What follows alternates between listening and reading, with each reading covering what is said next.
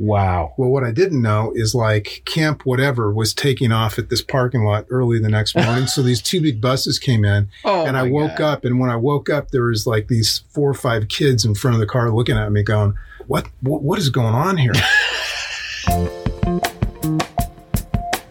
Hi, I'm John, Creative Director for Device Packaging. And I'm Jesse, independent graphic designer specializing in packaging and branding. And you're listening to Clean Up on Aisle 9. There he is, right by here. Oh, yes. Yeah. Yes. Nice. Now, it wasn't the chopsticks like Mr. Miyagi in Karate Kid, but I saw blood, though. that fucking mosquito. Fucking mosquito. The poor guy. I mean, it's one of those things. I mean, they don't mean any harm. I mean, but they're assholes. I know, but they're just annoying as all get out, and they probably carry disease. Yeah. They do. Malaria. I might have malaria now thanks to that fucker. Well, it can't be anything worse than we have right now. I've been dipped. You got the Rona? No, I've been, but see, I won't get it because I grew up on a ranch. I was dipped in formaldehyde at a young age. Seriously, around sheep dip and running sheep through foot trough things and stuff. Yeah. And it's really formaldehyde? Oh, yeah. In the summertime, they get foot rot. Ah. So, when you're splashing around in that crap. Yeah, just playing around. Or like you kids inhaling like to do. it. Yeah. Drinking it.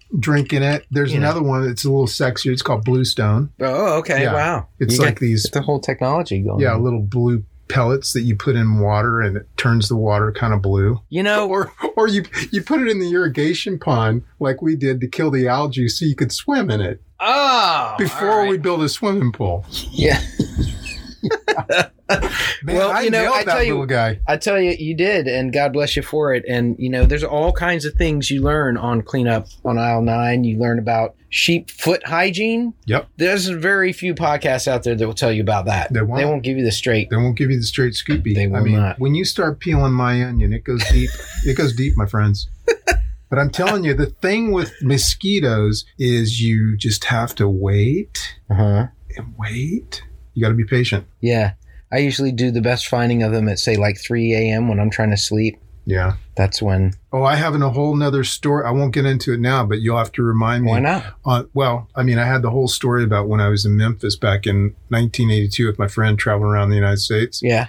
And we saw a concert one night. And then after the concert, we just found this park. It was like, I think it was a church parking lot. Okay. That we decided to camp overnight in. All right. And at 3 a.m., the mosquitoes, we were sleeping in the back of a Pinto station wagon. The mosquitoes, this was in August, and they were just inside the like car. Buzzards. My friend, he could sleep through the next big earthquake that's coming. Wow.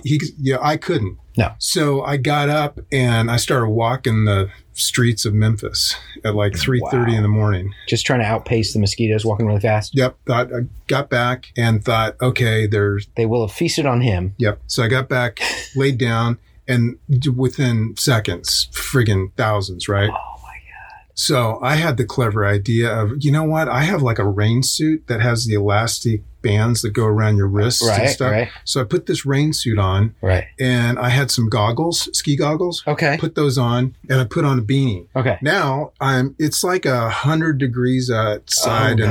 So I'm like melting. So I got on the front hood of the car and put my back against the windshield and kind of like that's how I eventually fell asleep. Wow. Well, what I didn't know is like Camp Whatever was taking off at this parking lot early the next morning. So these 2 big buses came in and I woke up, and when I woke up, there was like these 4 or 5 kids in front of the car looking at me going, what is going on here? Who's this? Yeah. Who's this Eskimo? Yeah. He's sleeping on top of the car. I took off Did you have like bites all around where you were exposed? Yeah. Just the exposed spots? Oh, yeah. I didn't have anything on my hands. Wow. But you didn't get the malaria? No. Well, that's good. It's all that sheep dip. It's all that sheep dip. Because you were drinking it. I know. Crazy. Well, okay.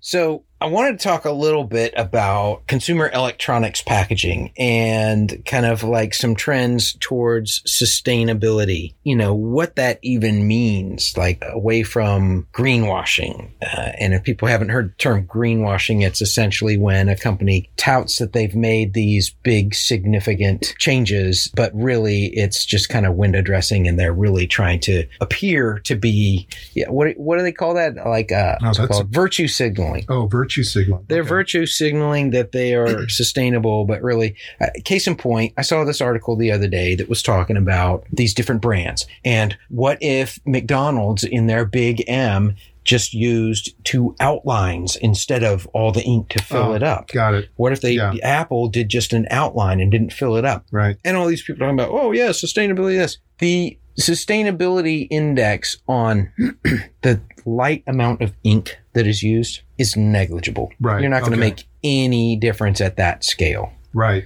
So that was all greenwashing, because typically with sustainability, the biggest things you can do are using sustainable materials, right? More natural materials, get away from plastic, get away from foam, get away from all that stuff. Right. That's one. And two, using less material. Yeah. You could use all sustainable material, but still overpackage the hell out of something using tons of material that you don't need.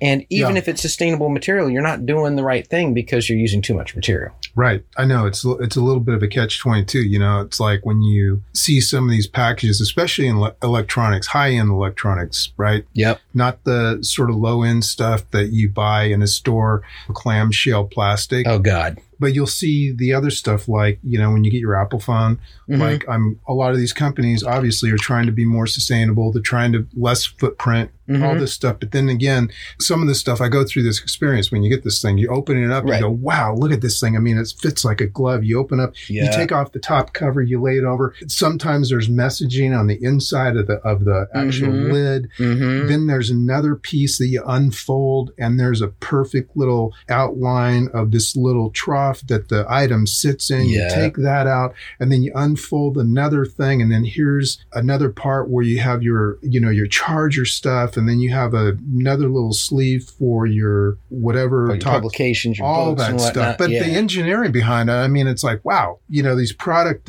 designers that put all this stuff together is pretty amazing, you know, and it's cool. Yeah. But like you said, it's like you're touting on one side of the fence, hey, we're going to be really kind of sustainable. And all of a sudden you get this package and it's quite a bit smaller and it's tight and I love the experience. But at the same time, it's like, okay, do we need all this stuff? Right. Right. You know? Yeah. It's that material weight. Like a lot of times you'll pull these LCAs, right? A life cycle analysis.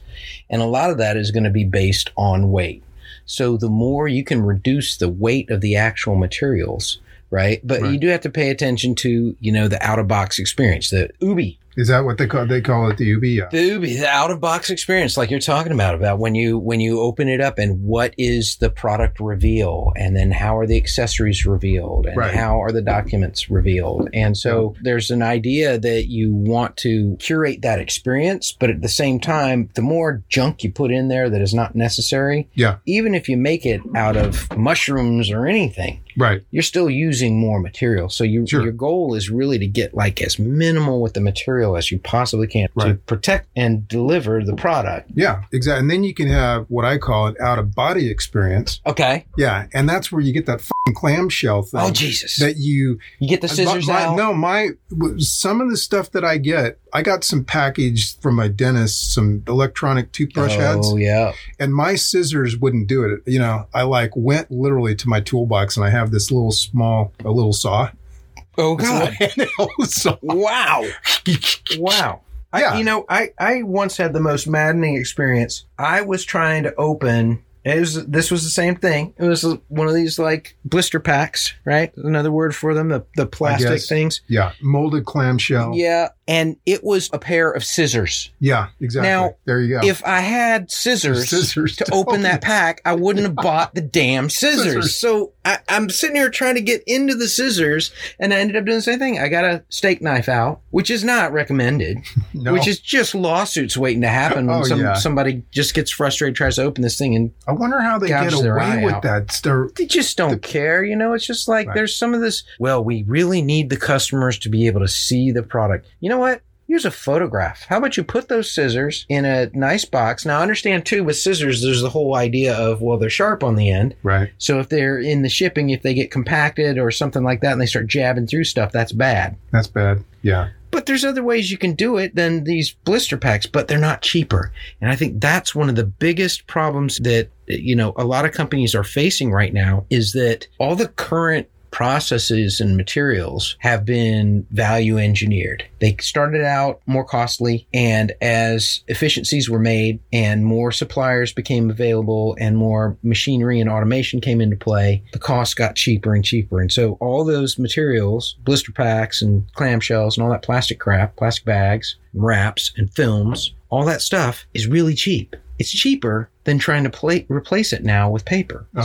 We're in this real quandary because everyone wants to, preserve the planet and improve things, but nobody wants to pay the money to do that. They want to still save the same money that they've been saving before. Right. And that's difficult, especially if you think of it from the long haul. Like, okay, I understand you want to protect profits and everything, but profits, you can't spend that money if we're all dead. Yeah. There's no amount of profits that matter after the end of civilization. Those profits don't count.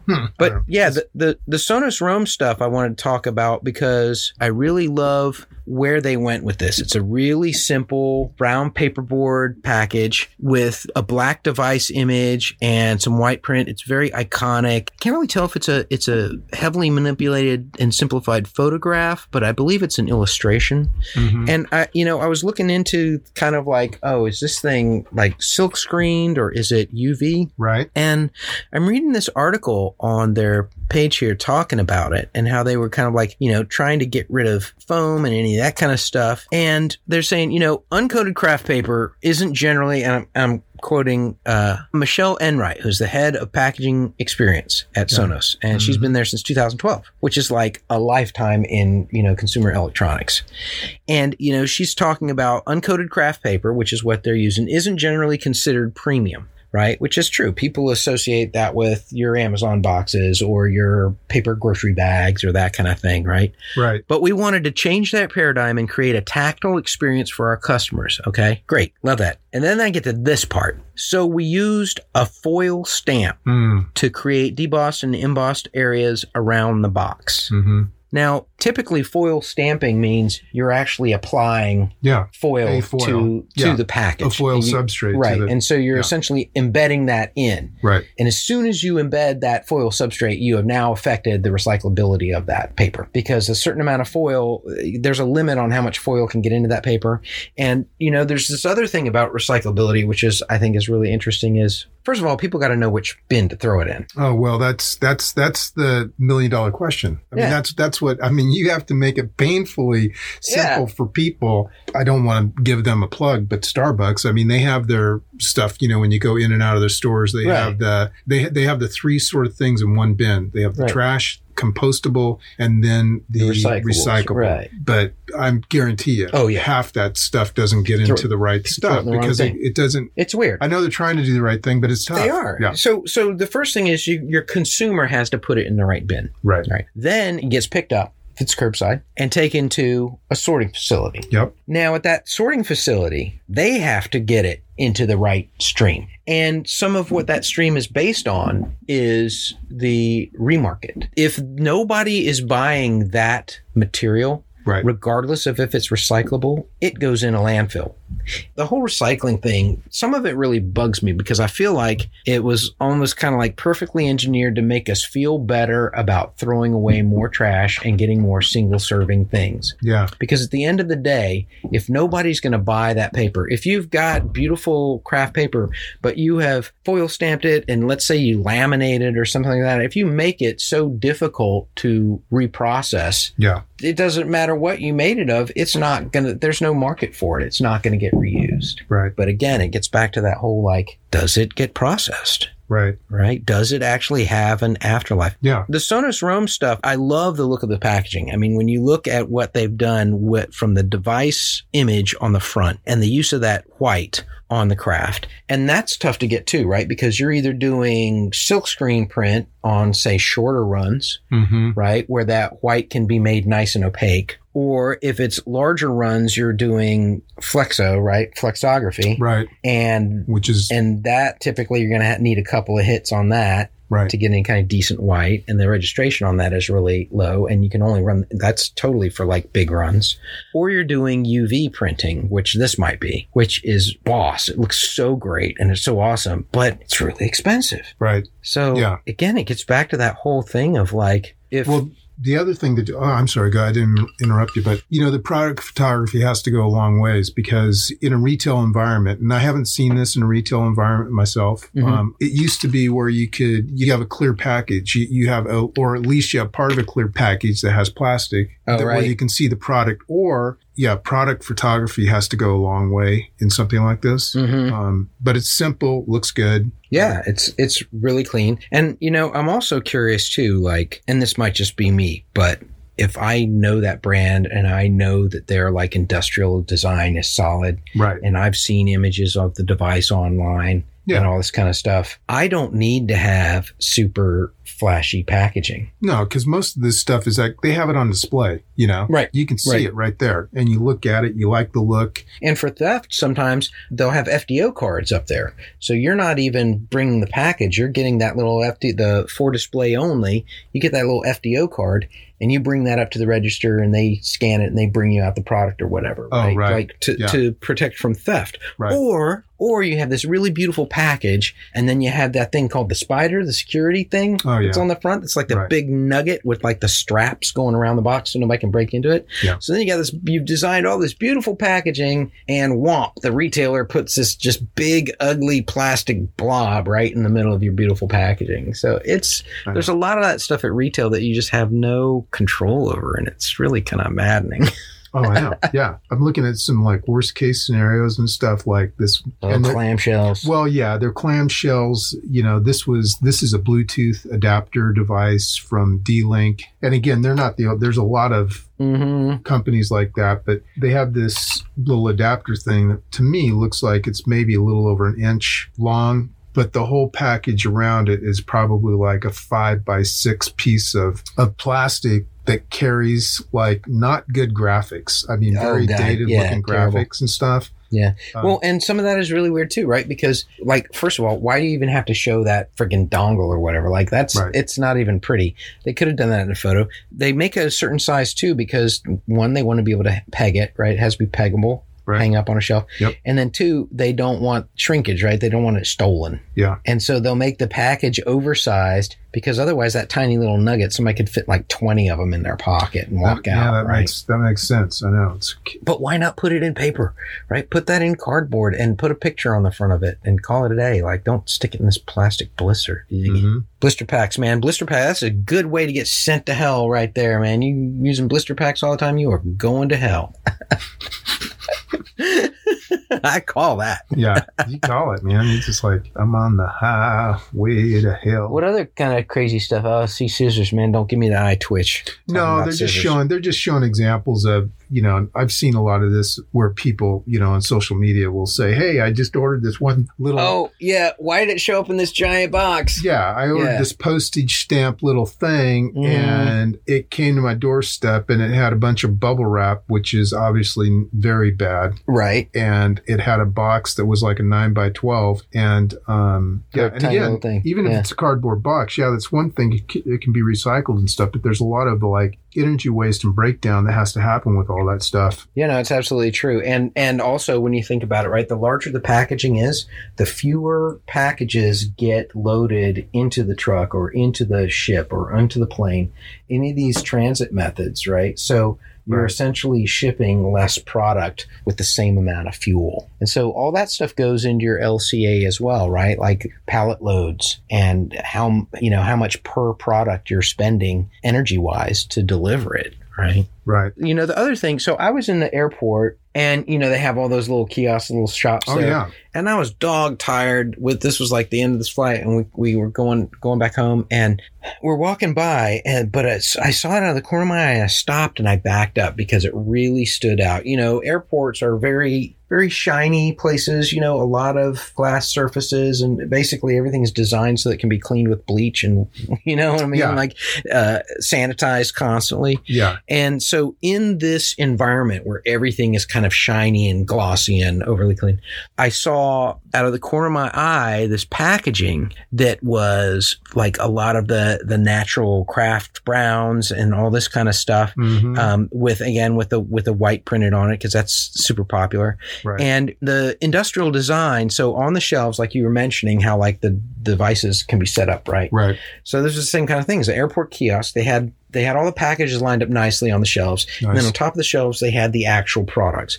And so for House of Marley, which is named after Bob Marley. Oh, yeah. It's his family and their audio products. So like, you know, that makes a lot of sense from a brand standpoint. But the speakers and everything themselves just use all this really nice wood. Like the materials are just really beautiful. And the packaging uses a lot of craft papers and stuff like that, which is really awesome. But what was really weird is when I got up and started like picking up the packaging and examining it, right? We get to that issue where we were talking about before, which is that over packaging, right? So you've got these boxes that are the brown craft paperboard, right? But then on top of that are these 4-color printed sleeves that are slid on top. Yeah, I see that. Yeah. Yeah, so that now instead of any of the gains that you get from reducing materials and using those more sustainable materials, right, you're now putting additional paper onto the package for the beauty photography. Right. Right. So imagine if that Sonos package had done that, right, where they, instead of having the illustration printed straight on the box, they decided, let's make this full color sleeve and go around that. And if you think about that, it may not seem like a lot of material weight, but it really is. And it adds up when you're talking about, thousands of products on a pallet. Oh, I know. And millions of products going out. But really great use of materials in their products themselves, I thought were really great. And I went on their site and, they seem to be designing really well. They're using bamboo. Yeah. They're using aluminums and metals that have a long life in terms of recyclability. They use some wood composites, recycled paper. They also use FSC certified wood, which is the the forest. Oh wow! Now you're going deep. Okay. Let me Google that. Forest Stewardship Council. Okay. And that's fsc.org. Man, that logo could use some help. Oh my, yeah, like a little check mark by the plant, and then that gets shrunk down really. Yeah, dreadful. I know, but so they're using a lot of the FSC certified woods. They're using organic cork, recycled PET. Yeah. Right. Other recycled plastics, organic cotton. So they're using in their industrial design for their products themselves. I know. It's beautiful stuff. And the messaging behind it is great. I mean, that's their story, and they're putting that right in front to let their consumers. And Bob Marley would be proud of that, man. Like that's what he would want, man. Look at this. Look at these turntables. And then they have this. Oh, yeah. They have this great mobile showroom. It's this big, looks like a Sprinter van or something. It's great. And it's all fitted out with these carpeted looking walls with their headphones and all their different speakers. And they've got their logo here and there. And of course they got turntables with Legend, with Bob and the Wailers in there. See, now that's a good little, and I wouldn't be surprised, this kind of reminds me, this is a little bit of a parallel path, not quite a sidebar, but on a beer that I was doing years ago. Okay. We did the design, and then it was being brewed in Montana, Whitefish, Montana. Oh, yeah. And what was that one again? It was called Black Star. Okay. And at the time that came out, it was really kind of a hard sell to get into the big stores, to get shelf space, because at that time, we talked about this in a past podcast, that a lot of that shelf space was taken up by the Budweisers, Millers, Coors. Really tough to get. Macro brews. It was really tough to get a buyer to come in and take your stuff on. So he had us design this kind of a truck bus that looked like it came down the mountain of Montana. Okay. And it had it's like a beer mobile. Yeah. And so he would go and he would, instead of going into their office and trying to make a deal, he would grab the person and drive them around the city for an hour, taste the product, talk about the stuff. Looks like you're in this environment of this wacky truck that came down so from they had Montana. A whole experience. Yeah. These guys, this sort of thing kind of reminds me of that, where you're actually walking into this cool, sort of controlled environment. It's like a panel van or some kind of like a delivery van. Right. It's very cool. Yeah, it's really cool. And you can see all this stuff on thehouseofmarley.com. They've got a blog there that they're showing it. But yeah, their products I love just how beautiful their products look. Right. And I like that the packaging works with that. Not a big fan of the sleeves and all the hang tabs on stuff. And I feel like the graphics themselves are really pretty busy. there's kind of a lot going on. Like when you compare it to listening to Bob's music, which is very chill and kick back. Well, yeah, some of the stuff, I mean, whereas their industrial design, look how simple that is. That's right. So beautiful and so I know. Clean. Some of the packaging as a whole, as a portfolio, kind of looks like it gets fragmented a bit because it does get busy with the typography and the different all the symbols shots. And all the different type and all the photos. Yeah, it looks like there could be a much more unified system.